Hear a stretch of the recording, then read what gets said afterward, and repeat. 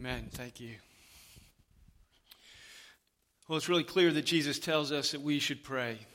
He gives us every encouragement to pray. He tells us that we should pray persistently. But how do we pray? And for what do we pray? These are a little more difficult. Jesus says, ask anything. We come to his word this morning. We're in John chapter 14, verses 7 through 14, where Jesus again encourages prayer, encourages us to pray, encourages us to pray for anything. So hear then the word of God. Starting in verse 7 of John 14. Jesus says, if you had known me, you would have known my Father also. From now on, you do know him, and you have seen him. And Philip said to him, Lord, show us the Father, and it would be enough for us. And Jesus said to him, have I been with you so long, and still you do not know me, Philip? Whoever has seen me has seen the Father. How can you say, show us the Father? Do you not believe that I am in the Father and that the Father is in me? The words that I say to you, I do not speak of my own authority, but the Father who dwells in me does his works. Believe me that I am in the Father and the Father is in me, or else believe on the account of the works themselves. Truly, truly I say to you, whoever believes in me will also do the works that I do. And greater works than these will he do, because I'm going to the Father. Whatever you ask in my name, this I will do, that the Father may be glorified in the Son. If you ask me anything in my name, I will do it. Pray with me. Lord Jesus, we would come and sit at your feet and we would learn of you. Oh, would you speak these words into our hearts and into our lives with power? Would you teach us to pray? If we ask it in Jesus' name. Amen. Jesus says, whatever you pray for, I will give it to you. Ask for anything and I will do it. This is one of the most misunderstood and most misapplied passages in the Bible. It's one of those that is very easy to take and do all kinds of things with it. Anything you say, anything you say, a bigger house would be nice. A manicured lawn would be nice. Always wanted a Beamer, one of those cars with a large feline leaping off the hood, a Jaguar. Anything you say, expensive clothes, we start thinking like we won the lottery or something, right? Because those are the dreams you have when you win, you think you might win the lottery. You start, their whole church is built on that kind of thinking. Whole churches and ministries built around this idea that God wants you to be rich and you should ask for anything. You know what? It is your God-given right as a child of God. He wants you to be rich, to be wealthy. And because it's your right, and because it's your God-given right as a child, you should pray for it and you should pursue it with faith and expectation. It's an American gospel. It's a harder sell in the rice fields of India. It's a harder sell in the rural, China. It's a harder sell in sub-Saharan Africa, but in America, this sells very well. In America, this works pretty good. We have this secular American belief in upward mobility and the American dream, and that this is our manifest destiny. This is what God wants for you. And so they come to a passage like this, and it feels like a blank check. You fill in the amount. Blank check to indulge our greed and our materialism and our worldliness. The baser aspects of our motives and the things that lurk in the deep places of our hearts. But here's the thing. The Bible is not a collection of individual, independent verses that you can take and interpret and use willy-nilly. Can you say willy-nilly? You know what I mean when I say willy-nilly? You can't do whatever you want with it. Jesus doesn't give one-liners. Here's a one-liner. Take that and go think about it and make it mean what you want. And here's another one-liner. Verse 8 is another one-liner. Verse 10 is another one-liner. It's not like that. There's a context. Jesus is saying something, right? In the course of it, just like I am. You can take any one of my sentences now and go take me out of context, and who knows what you'll come up with. But I'm not. I'm making a point, and I hope you hear the whole point, before, so you can understand the one-liners. The Scripture must interpret Scripture. There are three great rules of interpretation. The first great rule, when you come to the Bible and understanding it, we call it interpretation. The first great rule of interpretation is context. What did he just say before he said that? What does he say after he said that? The context. What's in the paragraph before and the paragraph after? What's in this? Excuse me, it's going to happen every week. What's in that whole chapter? What's in the flow of the book of John that when he gets to this point? It's in the whole context of all of his teaching in his life. You can't just take it willy-nilly and make it contradict something else Jesus said, or make it contradict the context of the new teaching of the New Testament. You can't take Scripture as a symphony, and it's harmonious. And you can't play Scripture against Scripture. Scripture interprets Scripture. And they have to harmonize. So what does the New Testament say about pursuing wealth as a life goal, as a God-given right? Well, there in your bulletin under the first point, I've put a lengthy passage out of 1 Timothy.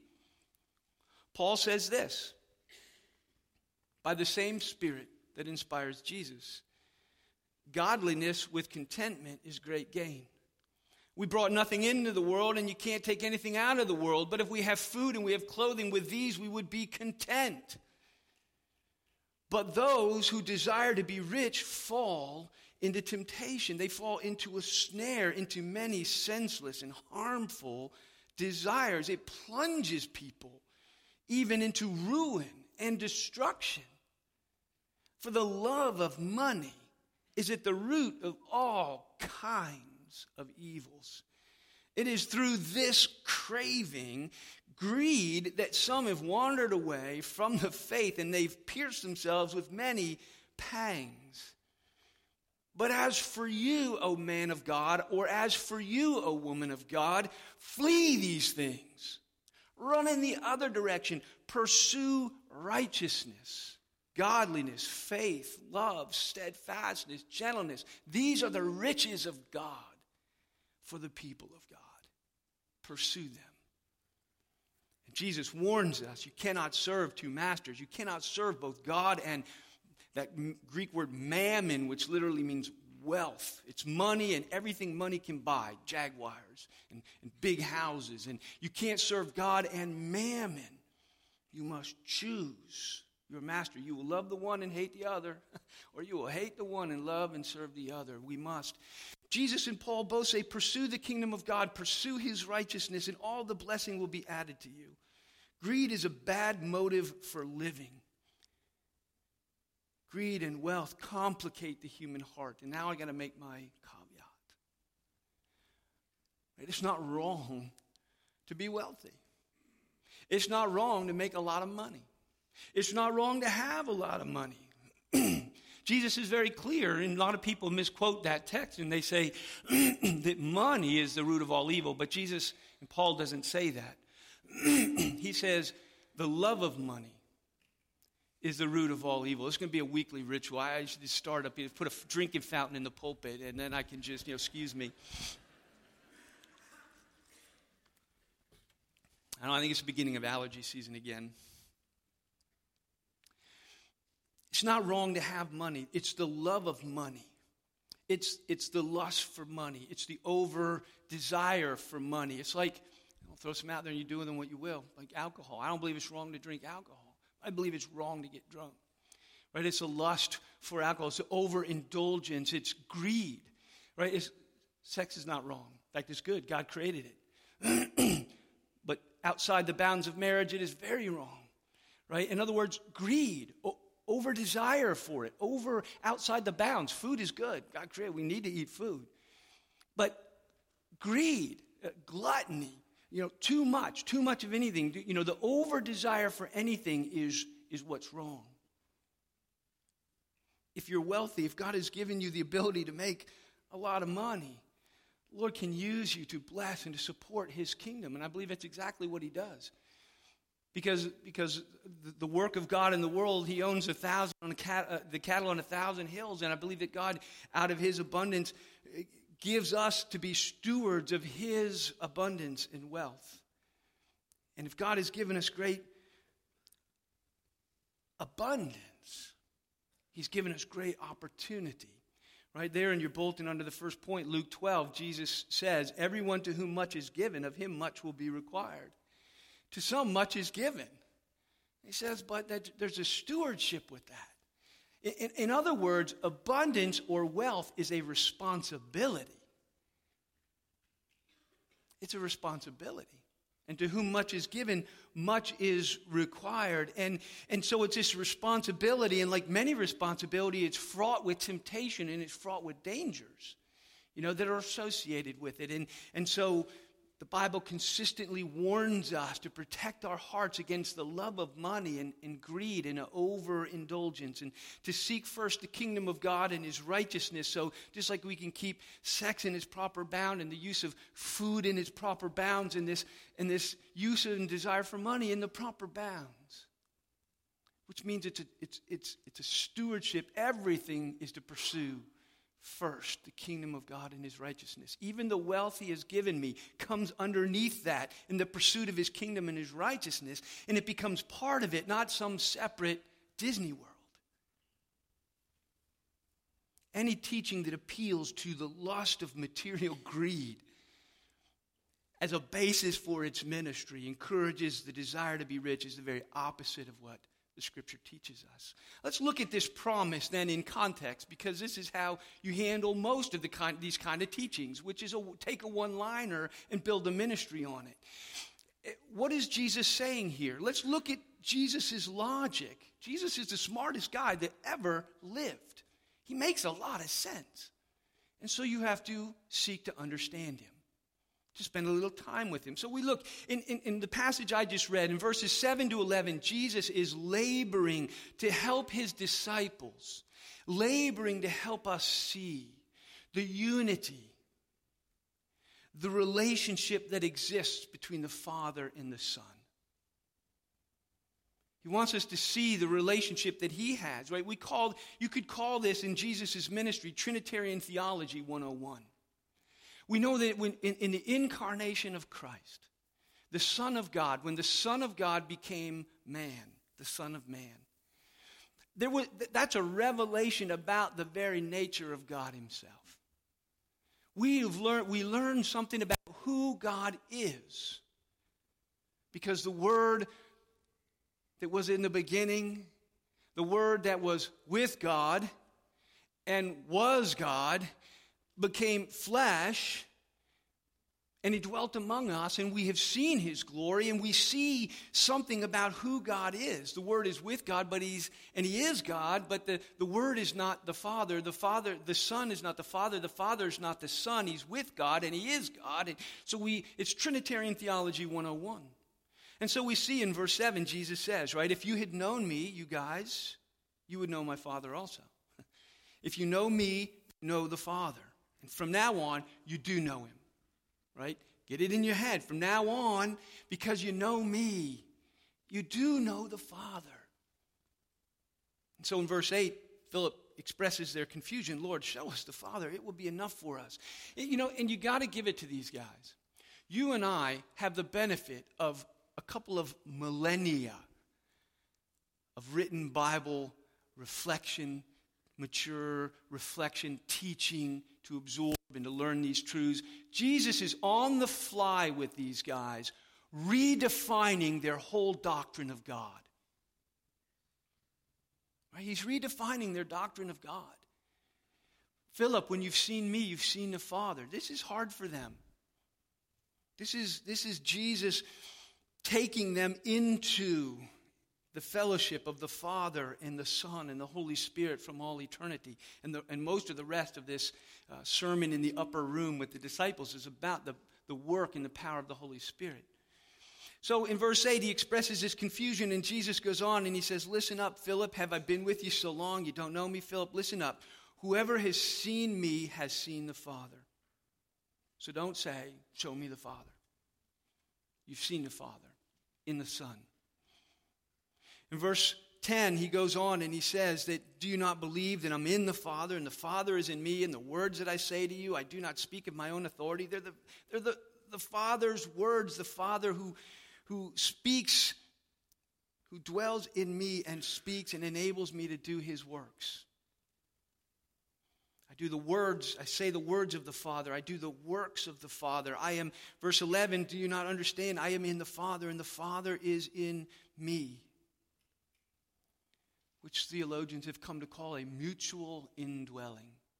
I'm in him, and he's in me. And we have this mutual indwelling. And Jesus is laboring, right? He's working hard to help the disciples understand his relationship with the Father.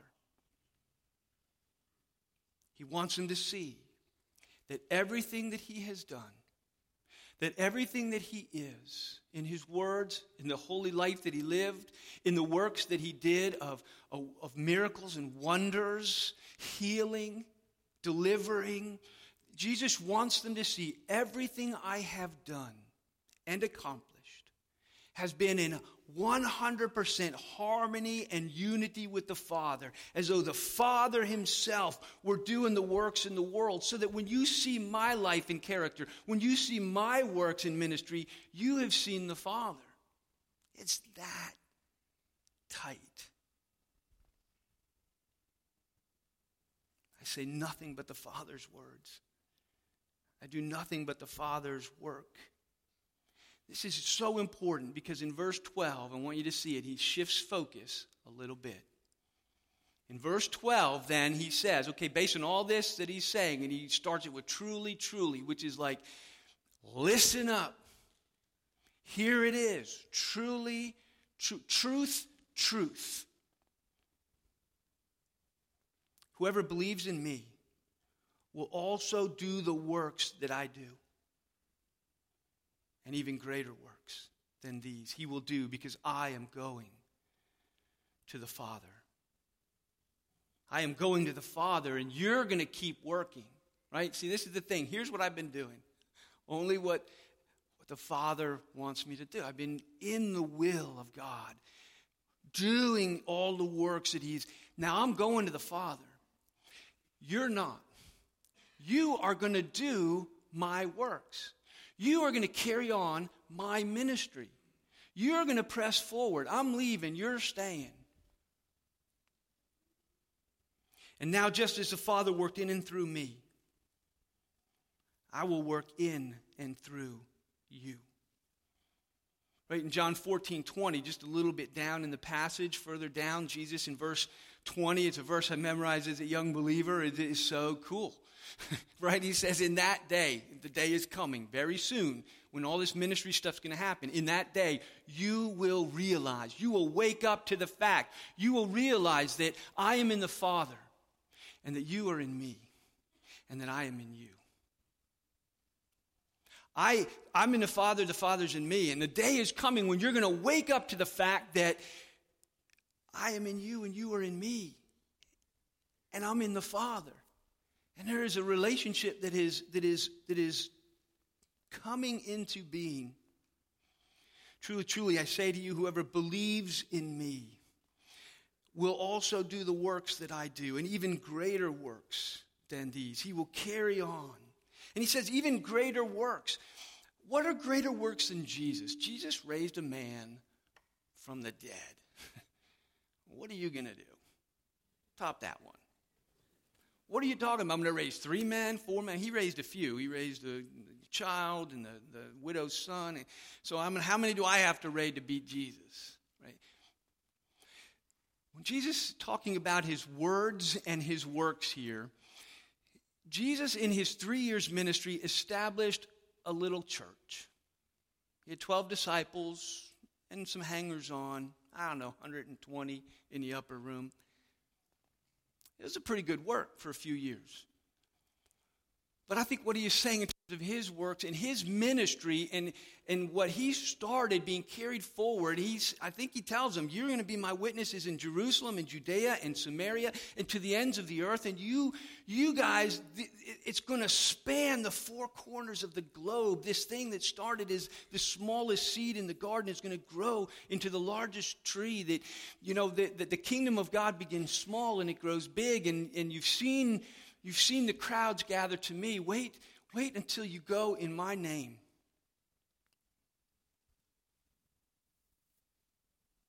And then he says, whatever you ask, I will do. Ask anything in my name, and I will do it. Do you see the logic? Father empowered my works and my words and my whole life and my ministry, and I'm going to the Father, but you will continue my work, and I will empower your ministry just as the Father empowered my ministry. Now let me ask you, what is Jesus encouraging us to ask him? Can you see fitting in right here? Bigger house. Nicer clothes, Jesus. It's been nice these few years with you, but a little dusty. My sandals are a little worn. Could use some penny loafers.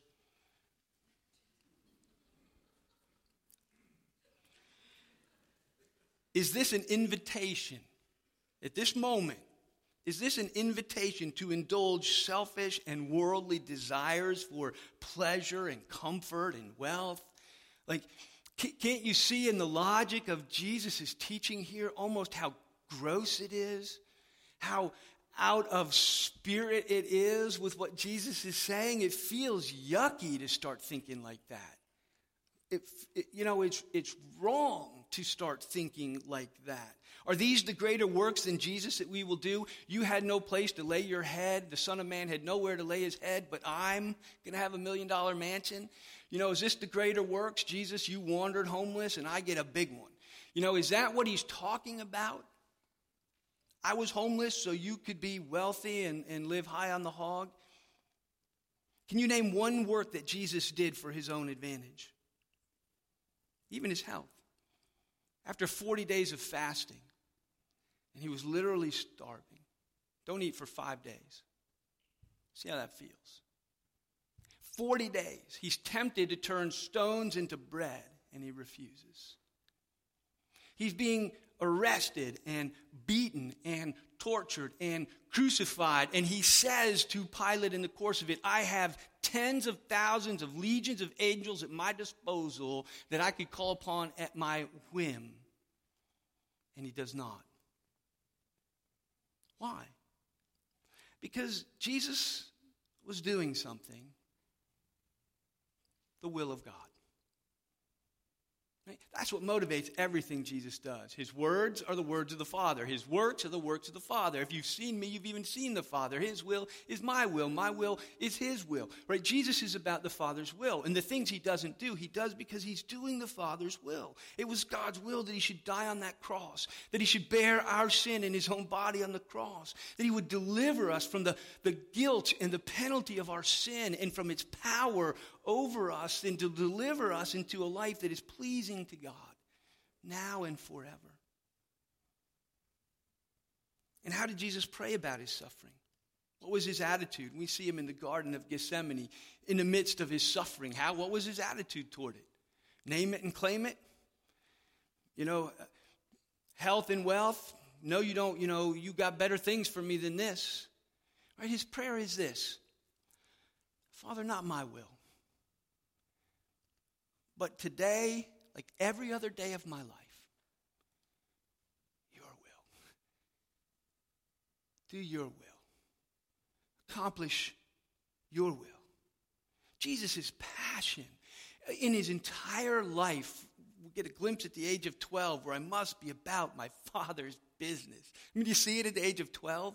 As an adult, Jesus in ministry, I must be about the Father's business, right? His passion is to honor and to serve the will of God. You see it in Paul. It's here. I don't think it made your bulletin. In the second point, he says, Philippians 1:20, Paul says, my eager expectation and hope is that I will not be ashamed, but that I will have full courage now as always. What is now, Paul? In Philippians, Paul's in prison. He's been beaten and locked up, and he thinks he might be executed at the end of this. And his prayer, what does he say? My hope, my expectation is this, that now, as always, Christ would be honored in my body, whether by life or whether by death. He doesn't claim life as his God-given right as a child of God, that I shouldn't be in prison and that I should abound, right? His prayer is that he would honor Christ no matter what happens.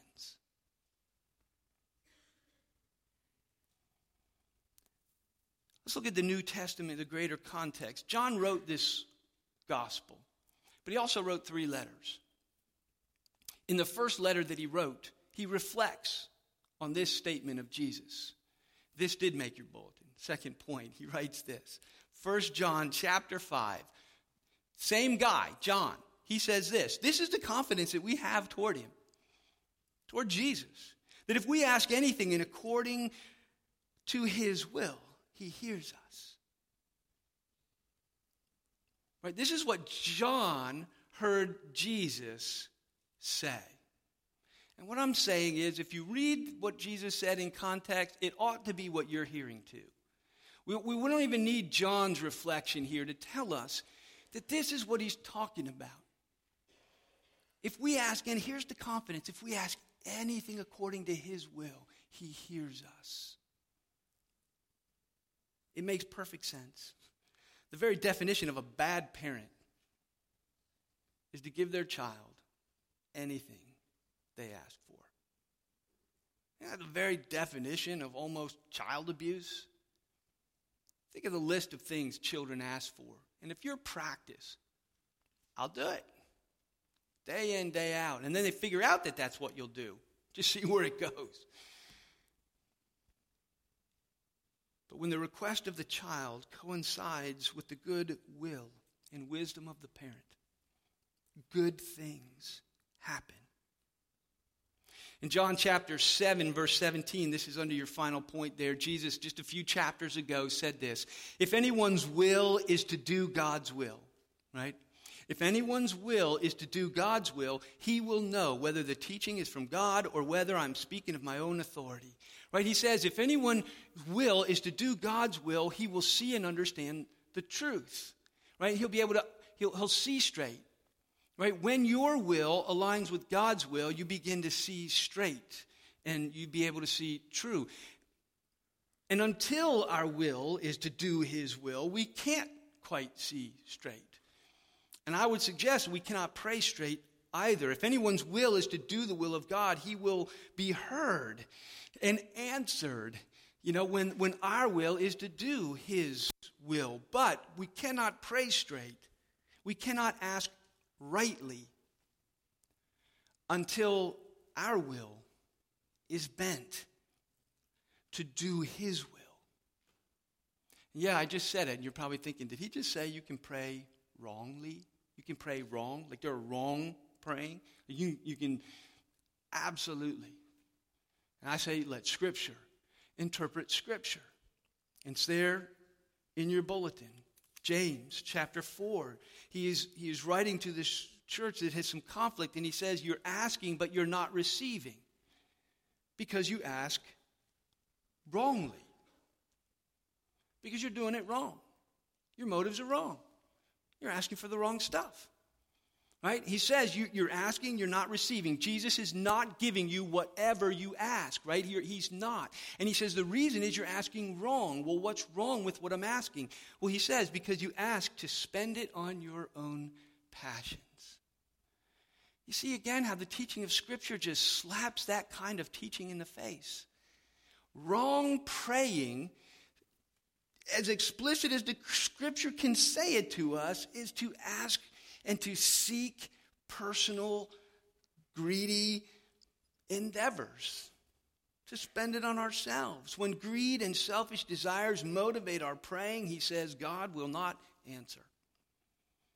And any ministry that encourages this kind of praying to spend it on your own desires is perverse.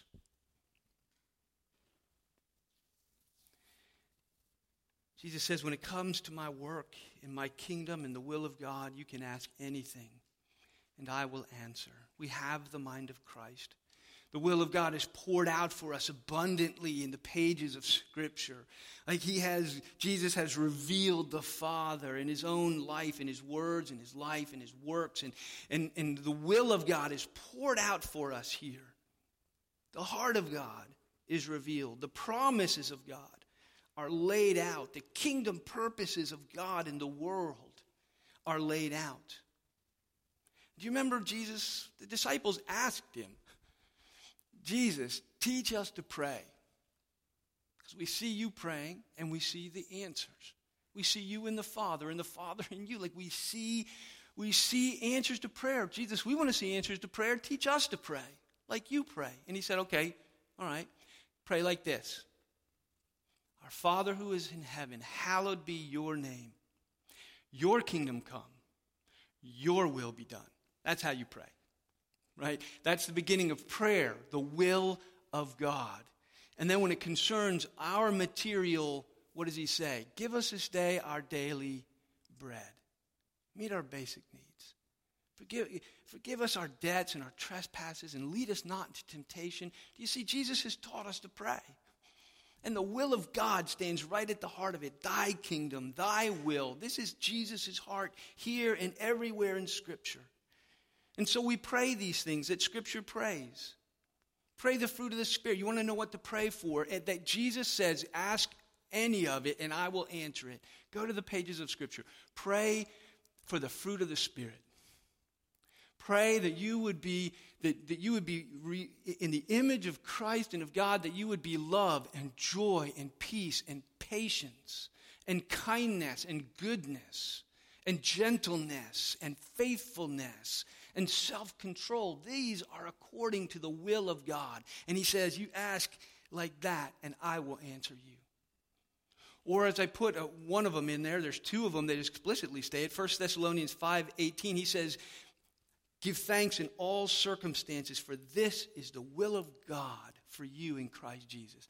Ask for the grace of God, right? The empowerment of God, the Holy Spirit, to give thanks in every circumstances. Because I know this is the will of God, and he will hear. Or 1 Thessalonians 4:3, this is the will of God, your sanctification, that you abstain from sexual immorality. Oh, fight the good fight. Begin to ask of God. It is explicitly his will that you would be sanctified and delivered from that bondage. Pray for his grace and power to love your wife as Christ loved his church. That is according to the will of God. Pray for the courage and the wisdom and the opportunity to share your faith in Christ, because that is the will of God, that you would be his witnesses in Jerusalem and Judea. Here it is. Jesus was so full of the Father that he spoke his words, that he did his works, that you could look at his life, his character, and get a glimpse of God. His heart was so aligned, his will was so aligned, he always did the Father's will. If any man's will is to do the Father's will. Jesus says, I'm going to the Father. I am returning to the throne of power as your advocate and your Savior. I go before you to prepare a place for you. I go before you to intercede for you. I ever live to intercede in the presence of God for you. And then he invites us to be as full of him. On that day you will realize, you will awaken to the fact that I am in the Father and you are in me and I am in you. And he invites us to be as full of him as he was of the Father, and as full of his will as he was of the Father's will. That we would delight to do his will.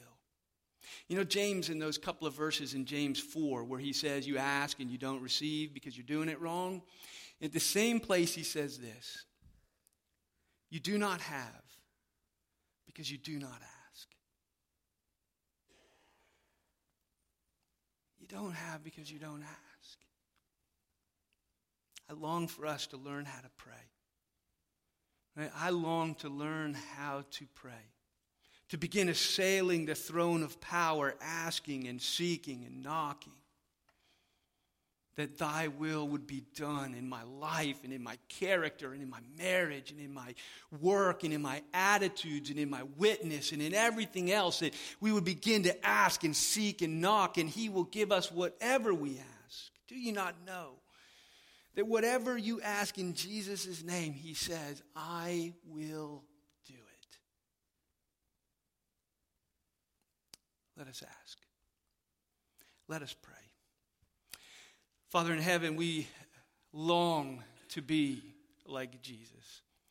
I pray that even as you reveal the heart of Jesus in this passage, in this call to prayer, oh, it is a call to prayer. Would we hear this call, Father?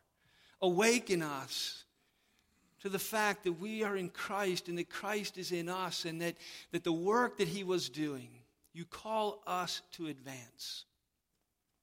That we would live passionately to do your will, and that our prayers would be full of it. Oh, help us. Teach us to pray. We ask it in Jesus' name. Amen. As we close, I would invite us to lift our eyes. At the heart of this whole thing is Jesus' vision of the Father, who lived in him and worked in his life. Behold, stand and behold our God.